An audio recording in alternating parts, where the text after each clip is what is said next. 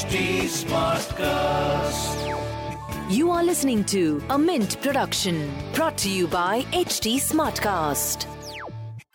Welcome to My Money Matters, a podcast that helps you take control of your personal finance journey.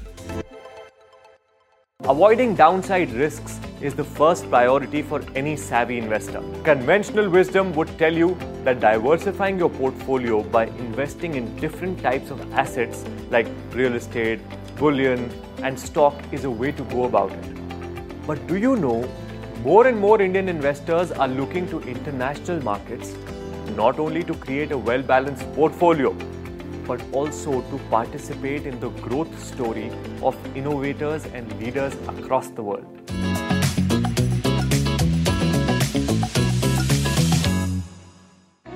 Investing in global markets has a number of benefits. A global portfolio can allow an investor to lower her country risk.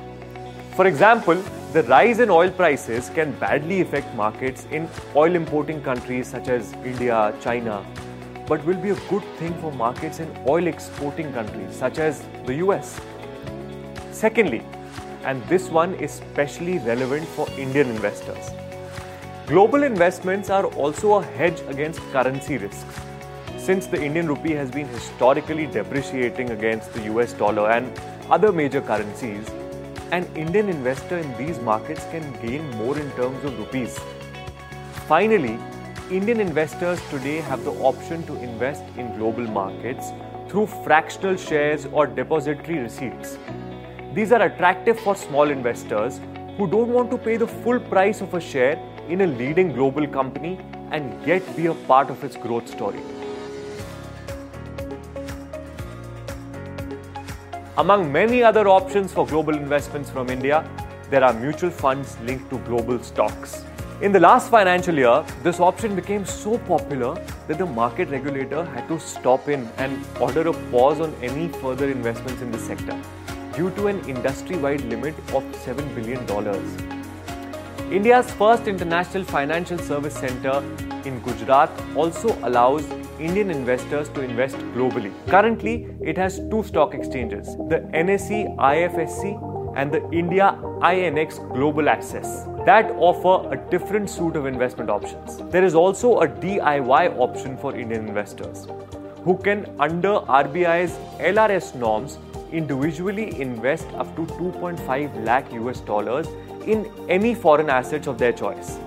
This can be through a foreign broker of your choice or through an Indian brokerage with a foreign tie-up. However, like all investments, global investments are also not risk-free. While currency fluctuations can work in the favor of an Indian investor, short and medium-term fluctuations may need some attention.